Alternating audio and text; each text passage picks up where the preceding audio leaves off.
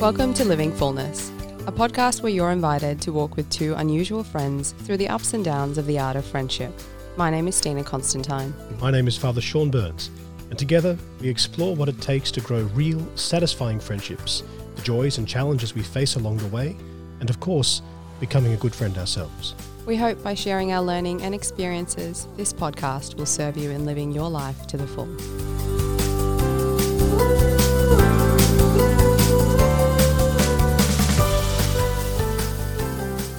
Hello and welcome back to yet another episode of Living Fullness. Whether you're listening in through your earpiece, in your car or in your home, as always, you are most welcome. How are you, Padre? Very well, thank you, Stina, and you? I am well. That's the way. Well. That's the way. What you been up to? I did a quick out of town visit recently before restrictions hit in. Just saying. Just for the record. Yep. Before restrictions hit in. And I met up with one of my teammates, Andrew Flores. Oh, how and is his he? family. How's he and the family? Yeah, they're doing well. As with everyone during these pandemic times, everybody has some challenges and Sure. they're working through that too. Good on them. I got to see their twins. They've got 3 girls, and they were able to bring their twins along, and they've grown so much That's since really the last cool. time I saw them. That is really, really cool. Oh, it was just lovely. Yeah. Really Yeah. lovely. What about you, Padre? I've been doing assignments. Oh. Yep. Assignments. Oh. They're all due very close together, and Dr. McGregor, Sister Isabel, if you're listening, which you're probably not, but if you are listening, they're coming. Sometime after these podcasts. So is Christmas, I know, but they're coming. So, Oh no, are they all meshing together? in In your brain, I mean. my brain, yeah, sort of. Or is that just my brain? Maybe that's just my Sort brain. of, they're all sort of meshing together a little bit. The good thing is that a couple of them aren't like enormous. What kind of assignments are they? Writing a review for a work, for like a written work, and then writing an essay, and the others are things like I have to produce a thesis proposal, and Yeah. so yeah. That's how it is. the groan straight from the heart. And now we hope that Dr. McGregor and Sister Isabel are not listening. So Yeah, that's right. I wasn't groaning at you, I swear. it's just assignments. It's just assignments, that's right. So guess what? What? We're on our final episode of the Beatitude series. Yeah, up to number Oh my 8. goodness. Remember when we thought we could get 2 in one episode? For those of you who've been listening from the entire series, you'll know what that's about. Yeah. First episode, we thought we could knock a couple of these out in Yeah, one. we'll knock a couple of these bad boys out of the water, no worries at all. Not today. No, we quickly realised that there was a lot to cover. Yep. That was Yep. just asking too much. But we are here. So if you've been following for this entire series of the Beatitudes, well done. Yes. We are at the end. And the final Beatitude that we're covering is blessed are those who are persecuted for righteousness' sake, for theirs is the kingdom of heaven. This is like the big one. Yeah, it is, isn't it? It is. This is like, there's been, I feel as though a lot of the Beatitudes, there's so much joy to them. There's so much lightness to them. And this one is like, it gets you at your core. It's It like, oh, does. that's right. That's Yep. right. There's a cross. Yep. There's a Say cross. hello. Yeah. Yep. And the cross is the only way to heaven. Yep. Right. Yep. Yes. Remember that. Yep. Exactly. It's a great, great reminder and a great way of tying all the Beatitudes together. Yep. And it's really about, standing for your convictions and for the one that you love, which is God, right? Like it's the one that we love. Yeah. Especially when God isn't the one that the world loves. That is where we can see a lot of friction, and that is where persecution really comes from. That's right. And the Beatitudes really see heaven as the end goal, whereas our world can't really see past death. We can't seem to, this world can't seem to see past the discomfort. Yeah. And so when we have the Beatitudes set in front of us that sees beyond and sees that heaven is our home, heaven is where we're meant for, we can accept persecution. Yeah. We can Yeah. accept sacrifices. We can accept, maybe not easily, but we can accept the Yeah. cross. Yeah. But to the world, that makes no sense. No. St. Paul says, right, to the Jews a stumbling block, to the Greeks folly. Yeah. You know? Yeah. To the world, persecution is something we should avoid. Right, exactly. Absolutely. At all costs. All costs, because that Right. leads to death, and there's nothing beyond death. So we must avoid. And definitely not to be embraced. Right, exactly. Definitely Yeah, not to be yeah. embraced, which is exactly what we're asked to do as Christians, is to Yeah. embrace that Embrace the suffering cross. for love of God. That's it. The word discipleship is often dandied around these days with sort of reckless abandon. You know, people use words like missionary discipleship often to describe fluffy cotton candy ideas of discipleship, which really lack any groundedness in a Christian spirituality or reality. The truth about discipleship is that if you're talking about discipleship without a cross, you ain't talking about Christian discipleship. No. You know, discipleship, as Christ puts it to us in the Gospels, it has a cost. Yes. It has a cost, and that cost is cross-shaped. So, you know, we look to the martyrs of our Christian faith. You know, they died for faith in Christ to inherit a crown of glory.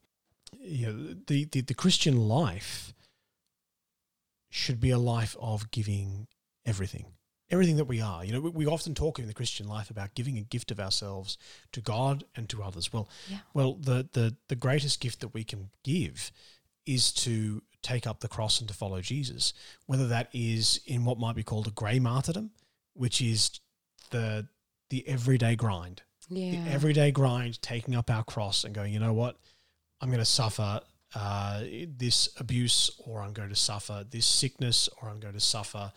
And when I say abuse, I'm talking about sort of a verbal abuse that comes at the cost of religious, you know, persecution. I'm not talking about some other sort of traumatic abuse. I can accept the cross in whatever form it takes. In the ordinary everyday. Movements of our lives, and even also the horrible movements, even the movements which we wish didn't happen. Like, you know, for instance, none of them, I'm sure a lot of the martyrs, I was about to say none of the martyrs and then realised that some of them were like, yep, let's go get martyred.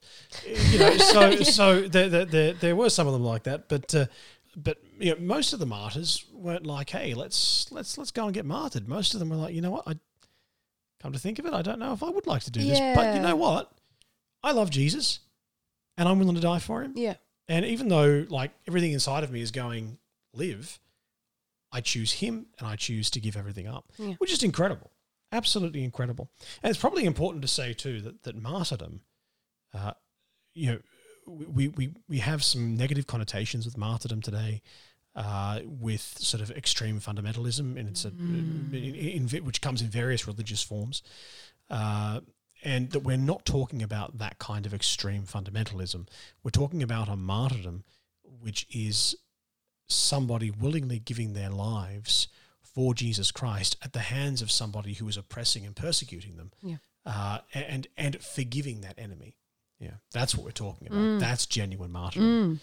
And we see that in the apostles. You know, they stayed firm in their faith, and that witness itself helped to spread the word of God. And you know, of the 12 apostles, not including Judas, but including Matthias, who replaced him, of the 12 apostles, 11 of the 12 were martyred, all except one. And that one was John. Yeah. Because he stayed faithful at the cross. Yeah. The others, they had to take up the cross. They had to, you know, John had, in a certain sense, he'd been there. He'd done that one, you know. And now the others had to, where they once ran from it, they had to go and embrace it. Yeah. And also, this particular beatitude also reminds me of a passage from the Gospel of John. And it's from John 15. And it's about, this particular Bible calls it the world's hatred. So just let me read this particular section for you. Please. From John 15:18. If the world hates you, know that it has hated me before it hated you. If you were of the world would love its own. But because you are not of the world, but I chose you out of the world, therefore the world hates you. Remember the word that I said to you, a servant is not greater than his master. If they persecuted me, they will persecute you. If they kept my word, they will keep yours. But all this they will do to you on my account, because they do not know him who sent me. Right, it's a reminder that yes, Christ already went through this, and the reason that we're being persecuted is because we are following him. It's because we love him and we're placing him before our own selves. Yeah. But also, as that particular passage continues on, it's also a reminder that this is not about our own strength. We're not meant to do this by our own ability. Yeah. We're meant to rely on the Spirit. And later on, Christ goes on to say that he will send the Holy Spirit. Yeah. In John 15:26, it says, when the Counselor comes, whom I send to you from the Father, even the Spirit of truth, who proceeds from the Father, will bear witness to me. Yeah. So it will be the Holy Spirit through us. Yes. So we don't actually have to, we have no need for fear. If we're not relying on our own ability, then we have no need for fear. The Holy Spirit will take care of it. Yeah. Yeah. Yeah, absolutely. Absolutely.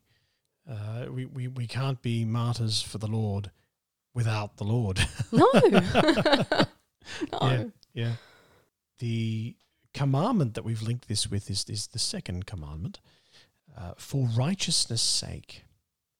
Is another way of saying, for the sake of the name of Jesus, who is righteousness itself, who is the source of all righteousness, and really being willing to hold fast to what is true, even at the price of one's own life and reputation, and that the second commandment also kind of hinges upon or touches upon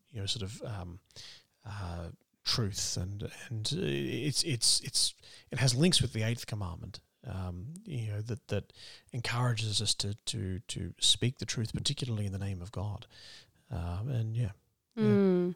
And it's really a challenge too. Like this is really, it's a challenge to reassess. Do we actually love Jesus with everything? Like, do we actually want him over everything? And it really challenges us to do that, to value Jesus Christ over absolutely everything. Yeah. In this beatitude, Jesus really qualifies what he means by that. And he says, when he says righteousness' sake, blessed are those persecuted for my sake, he's talking about him, right? Yeah. And so what it's really challenging us to then isn't just about having a particular conviction as a particular ideology, but about a particular person, about him. This is about being in relationship with someone. It's not just about holding some fact over everything else. Right. So when he asks us to endure persecution for him, who is the source of all righteousness, what he's really asking for is to trust him. Living out the Beatitudes really is a whole. It's not meant to be just one of the 8. Right. It's meant to be encompassing all of them. So, being poor in spirit, pure at heart, and meek, all of them combined. Yeah. And we learn through them how to trust Jesus. Yeah.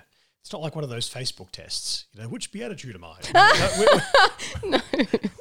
We're meant to be all of them. Yes. It's a call to every one of them. And this particular beatitude really helps us to get to the pinnacle of trust, to really get to the point that no matter what happens, no matter what the cost, Jesus is our Lord, and we love him, and we act according to that love. Yeah, absolutely. It also asks us to willingly endure persecution for the sake of our neighbour. Wherever we find injustice, where we see a lack of righteousness, we must learn to see the plight of others and be moved with love at the sight of that plight. As Christians, we should want to alleviate the difficulties that others endure as a work of love and mercy, particularly difficulties which are caused by injustice. For instance, assisting a poor person with food or board, or giving aid to a woman harmed by domestic violence. This, however, is not merely with a view to creating some utopian society where suffering is just eliminated. Jesus, whenever he healed, he didn't promise that suffering would not be a part of the lives of those that he healed. Instead, he promises that they will always know his presence no matter what. And they could trust him. That was his promise, and that was the purpose of the healing. And so this is our motivation for fighting for righteousness, even at the expense of our own reputation or lives. It's to remind others of their inalienable and unique dignity, and to remind those that we serve of Jesus' love for them. And that's really beautifully characterized, I think, in Maximilian Kolbe. For those of you that don't know the story of Maximilian Kolbe, he was a Polish priest who wrote against the Nazis, and for his troubles was imprisoned in Auschwitz. And in Auschwitz, they had this rule that said that if one man escaped, 5 men would be put into a starvation bunker. If 2 men escaped, 10 men would be put into a starvation bunker. A starvation bunker was a crude method of death and torture, and so this particular day, 2 people had escaped, and so they had to choose 10 people to go into a starvation bunker, and the commandant of the prison, of Auschwitz prison, was, he chose 10 men, and as he chose each of the 10 from the various ranks and lines that were all lined up waiting to be chosen, one of them, they would each call out something, long live Poland, long live the Lord, I die for my faith, or I die for my country. But one man called out, please, please don't do this. I've got a family, I've got a child. Yeah. I'm not ready to die. Please don't do this. And so this little old man steps out of line. No one ever stepped out of line at Auschwitz, let alone step out of line and walk up to a commandant, the source from which we get this information is the undertaker, who was the undertaker at Auschwitz. He says the guards were just astounded. Like, this little thin man steps out of line and starts walking towards old Bullneck, they called him, the commandant. Well, what's going to happen next? And so the commandant could feel someone behind him, and he pulled out his gun and pointed it at Maximilian and said to him, what do you want with me, you Polish pig? Priests were considered like the lowest of the lows. They were considered pigs, and they were just above the Jews. So he says to him, what do you want with me, you Polish pig? And Maximilian, being clever, knowing that if he tried to play the hero, he'd probably just wind up executing this man. So he goes, well, sir, Nazi law says that there is no room in New Germany for the old and the sick. I am old and I am sick. So take me in his place. And he says to him, who are you? And Maximilian Kolbe simply responded, I am a Catholic priest. He could have responded with anything else. He could have responded with, my name is Ray, or my name was, was Maximilian. But he said, I am a Catholic priest. Because for him, that was the very core of what it was to be a priest, was to lay down his life for somebody else. He saw this man in dire need and saw that he could be Christ to this man, that he could lay down his life for him. That's exactly what he did. Yeah. So he went to the starvation bunker in place of this man, and he helped to keep the other prisoners who were with him sane. And it's what made the commandant so angry, so furious, was that instead of becoming animals, he kept them sane. He absolved each one, and as they died, he was the last one to die. And the undertaker says that when they went down to check on him, he was there with a smile on his face, and so they had to kill him. They couldn't leave him in the starvation bunker because they thought he wouldn't die. So they murdered him, and he was said to have died with a smile on his face. Yeah. I mean, there's several things that you can take from that. One of them is the humility that it takes. There's a difference between simply being persecuted and actually taking persecution well. And one of those big distinctions is humility. You know, do you do it for your own glory? Which he could have done, right? He could have stood up and be like, yeah, I am this guy. Look at me. Remember me. But that's not what he did it for. He didn't do it for himself. And I guess that's the lesson that we need to take as well when it comes to being persecuted for righteousness' sake. To be persecuted for love of Christ really means letting go of any form of desire or want for glory for self. And that takes true humility, which is similar to, you know, the first beatitude as well.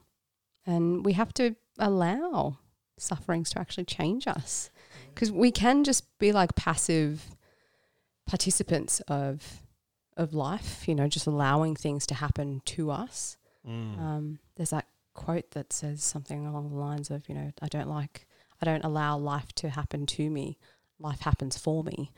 And similarly with, you know, sufferings, we can choose to say, well, this happened to me and I'm victimized by it. Or, yep, this thing happened, but I'm going to allow it to transform me. Right. There's are a we difference victims of there. circumstance, or are we victims with Christ? Yes, exactly. So I guess we have to summarize here, like all the Beatitudes, really, don't we? They're not just lovely sayings, and it's not like we just fit into one of them. All of them are meant for us. They are actually the completion of the commandments. It's we live out the commandments by living out the Beatitudes, and we live more than the commandments. We actually live the new law of love when we live the Beatitudes, that new law by which we're made able to live the new life that Christ wants for us, a life of grace. And so we finished there. Yeah. Well done to everyone who's been following so far with the series. Thank you for following us. And thank you for joining us in this series. I've certainly loved doing this. Same. It's been really nice to be able to deep dive into this. And I mean, really for myself, this has been a good reminder of practicing all of these. It's been a great opportunity for that. Yes. So hopefully, you know, maybe it's had a similar impact on you. Or It has definitely. It's been, you sort of, I guess every year I teach the Beatitudes with the first years, and I suppose I've probably become a little bit, not desensitized, but it's just kind of like, okay, time to teach these again. Yeah, but doing this in the context of the podcast has actually enabled me to go, all right, well, I need to think about presenting this in a slightly different way. And so I'll sit down and really sit with them for a bit. And when you really sit with the Beatitudes for a little bit, you actually all of a sudden get the concept of the Christian life is exciting and demanding. Yes. Like the Christian life actually, it brings challenge, it brings excitement, and most importantly, it brings love and peace. And that's because it's not demanding in like the overbearing sense. No, it's demanding in like it calls you out, like it calls you to better, right. It calls you to greatness. Which from the perspective of someone who sits outside of Christianity, I could imagine how it does look overbearing. I think C.S. Lewis said, Christianity is not something which has been tried, found wanting, and therefore discarded. Yeah. It's something which has been tried, found too difficult, and then abandoned. So it's I think from an outside perspective of I might give this a go. It's hard. This requires I don't like this very much. It's sort of yeah. So I get how you could see how you could think of it as being too overbearing, but in the words of Benedict XVI, never be afraid of following God. God never takes anything of what is beautiful and good from life. He only magnifies it tenfold, and allows it to experience with a renewed passion and love and zest for life that can only come from knowing God and the Spirit.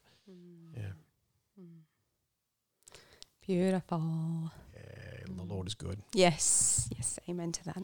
Well, thanks again for joining us for this particular series. We might jump over into a truth, beauty and goodness for the week. Yes. What has been a truth, beauty, and goodness for you this week, Padre? I was at a valedictory dinner for St. Francis College.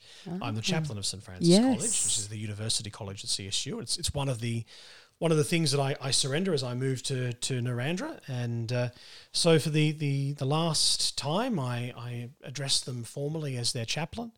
And I sort of said to them that I am sorry in one sense to leave. I'm also very excited in another sense to leave, and that but they were all wonderful young people and with a great deal of goodwill, and they really showed and demonstrated that even with each other during that night.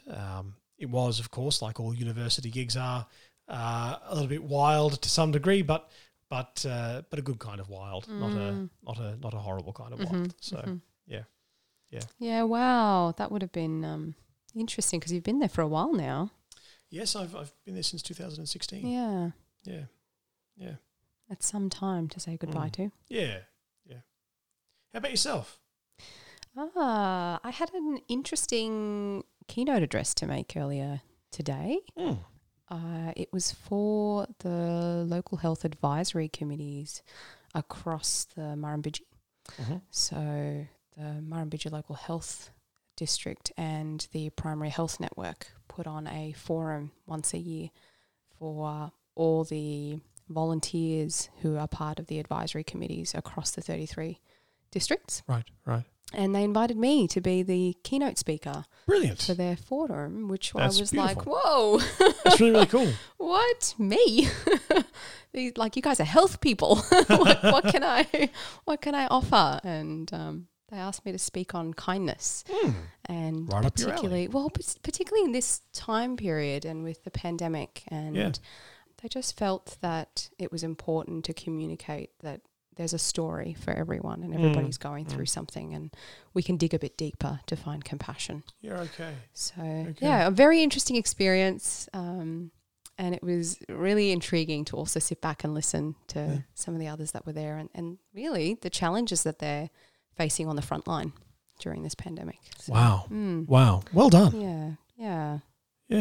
Beautiful work. It's different to be going through a pandemic and listening to what's happening to frontline workers. Right. Yeah, sure. To be part of a conversation with them. Yeah. With a whole group of... That's a different story, eh? It was very interesting. Very insightful. Yeah. Beautiful. Yeah. Very good.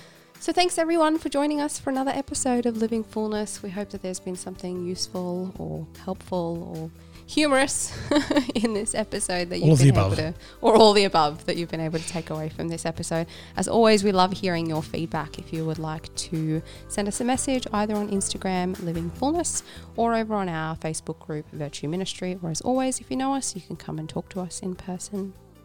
We also have a Patreon page, and we would love for you to jump on board and financially support us, which will help us keep going with our podcast, especially into the new year with the different changes that we have. We'll be needing a bit more financial support to be able to keep going with the podcast. So even as little as $3 a month will help us go. Makes a difference. Yeah, but until next time, all of our love and prayers. God bless.